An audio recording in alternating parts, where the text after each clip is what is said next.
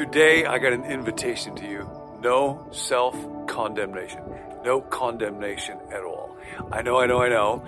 I'm supposed to be off. I thought I was all done yesterday. But I was up the other night listening to a talk by Dallas Willard, and there was an observation in it that was so profound and so helpful to me that I couldn't not pass it on to you. So that's what I'm doing. Again, I'm going to be taking a break. My wife and I and one of our kids are going over to Switzerland. We have friends that has a house there, and they're letting us stay in it. And while I'm over there, one of the people I'm going to be reading is Paul Tournier, who was a Swiss physician, Christian author. And so I'm going to share some of that stuff with you when I get back. The team with Become New is going to be sharing some best of stuff and why they like it, how they are growing, how they're changing.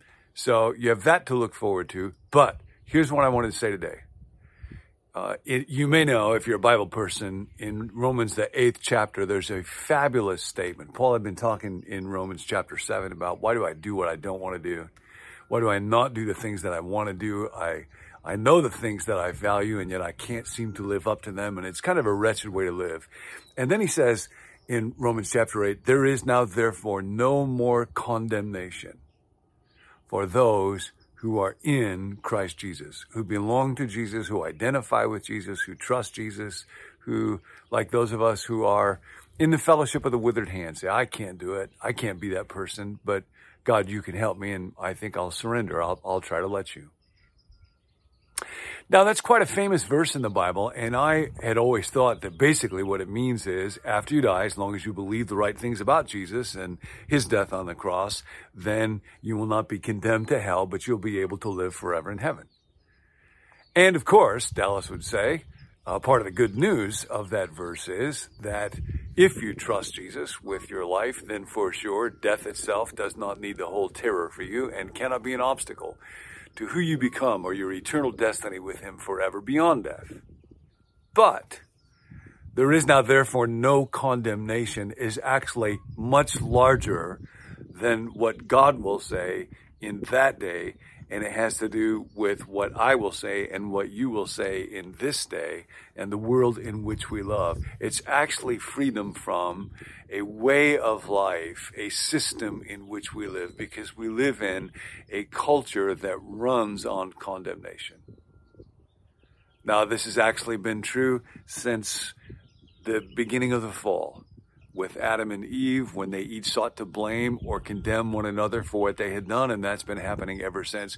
We feel it in very strong ways in our day. We live in a culture of condemnation. We try to navigate our way through life by apportioning blame, moral badness to other people. It's navigation by condemnation. If you look at cable news, our political world runs that way. So that this is not just about discernment of what is good or what is bad. It's not just, I believe that this policy or these practices will help us most. It's us versus them, and they are bad people. Moral discernment, judgment in that sense is a real good thing. I go to my dermatologist, and I expect my dermatologist to point out flaws and blemishes in my skin. I don't receive that as condemnation. That's actually what he's supposed to do. If he said, your skin's great, you got no problems, I would die. What I don't expect from him is for him to say, what kind of a miserable human being are you? How much time did you spend in the sun? What's to condemn someone is not simply to be aware of important moral distinctions, but to suggest that that person is bad, possibly irredeemable, possibly worthless, and I want to have nothing to do with them. I distance myself from them. I recognize no commonality between me and them, no obligation for me to love. I am not for them. To condemn is to exclude, to withdraw and attack. Dallas writes in one of his books about an old expression we have for people that we condemn. We say that what they have done, who they are, is beyond the pale.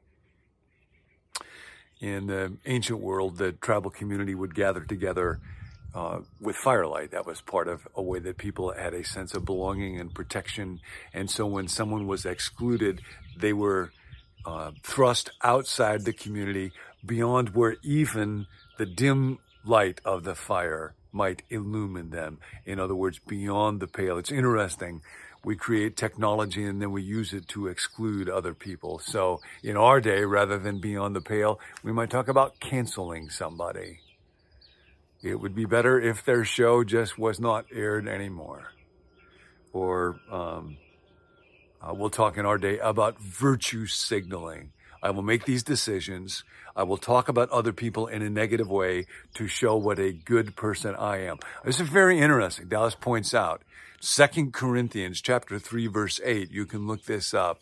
Paul talks about the old ministry, the coming of the law, as the ministry of condemnation.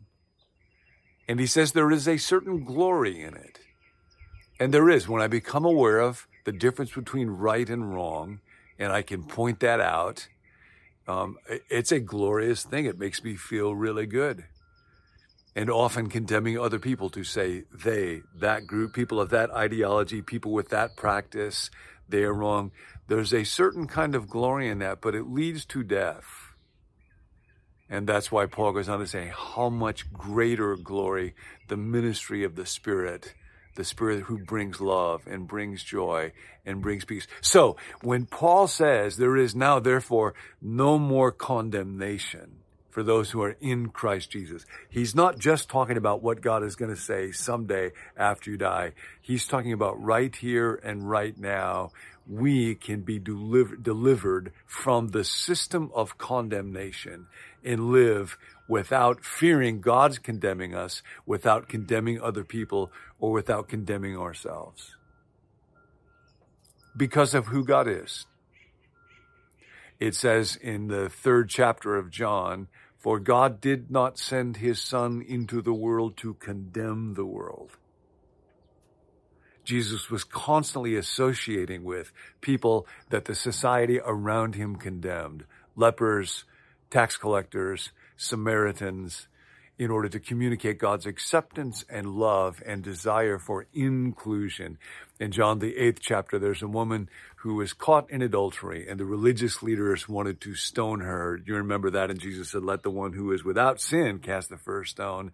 And none of them do. And what he says to the woman is, "Do they not condemn you? Neither do I. I have not come here to condemn you." And that doesn't mean there are no moral judgments. What he says next is go and sin no more. But now, being accepted and loved, she has the power to do what he asks. So today, no condemning, even of yourself. One of the things that I struggle with is I will compare myself to other people, and there can be this vague sense of condemnation, self-condemnation. I'm not talking about challenging myself with high moral standards or being convicted appropriately by God. That will bring a sense of energy and desire to pursue what is redemption, to do what is right, to make amends. I'm talking about chronic, low-level sense of inadequacy that breeds despair and tends to paralyze. And I'll compare myself to this person has developed their ability to play the piano, or is a really, really good athlete, or looks really good, or manages their money better, or is better with their friends, or is better as a parent. And I can just get sucked into this morass of not enough, not enough, not enough, not enough. There is no condemnation now for those who are in Christ Jesus. So I can ask the Spirit of God, would you show me, where do you want me to grow? How do you want me to change? What needs to be set right in me? But I don't live in the morass of despair. And then when others challenge me, I don't have to receive it as condemnation. Nancy and I had both been traveling. I was the last one home. When she returned home, she sent a picture of an empty peanut butter jar with a sad, frowning face. We both eat peanut butter in the morning. I'd been the last one home. Peanut butter was gone. I hadn't replaced it. And I sent back this email. Well, yes, I was the last one there. But on that Sunday, I went to the pharmacy. I was trying to refill a prescription, and I was going to buy peanut butter there. I didn't have my wallet with me. They didn't have the prescription. There was a problem with the doctor's office. They wouldn't let me charge the peanut butter to the card that's on file if I wasn't getting a prescription renewed. And all of this is like justifying why I should not be blamed, why I should not be condemned for not having had replaced the peanut butter. Why couldn't I just say, I'm sorry? I want you to have peanut butter. I want to be the kind of person who cares about those around them and would want them to have good things. And I could have, should have, taken care. Well, why couldn't I just? Because there is something inside me that fears being condemned, placed beyond the pale, canceled. And I know the pain of those fears and those feelings. And in some ways, I suppose these last couple of years have brought them more and more to the surface. And the answer to all of that is not to justify myself in the eyes of anybody, although I'm tempted to try. And it's not to work harder to condemn myself for ways that I don't live up, in which there is no power and no goodness. Dallas says the hardest thing for people to understand about God is his non-condemning nature. The hardest thing for people to understand about God is his non-condemning nature. He didn't send his son into this world to condemn it.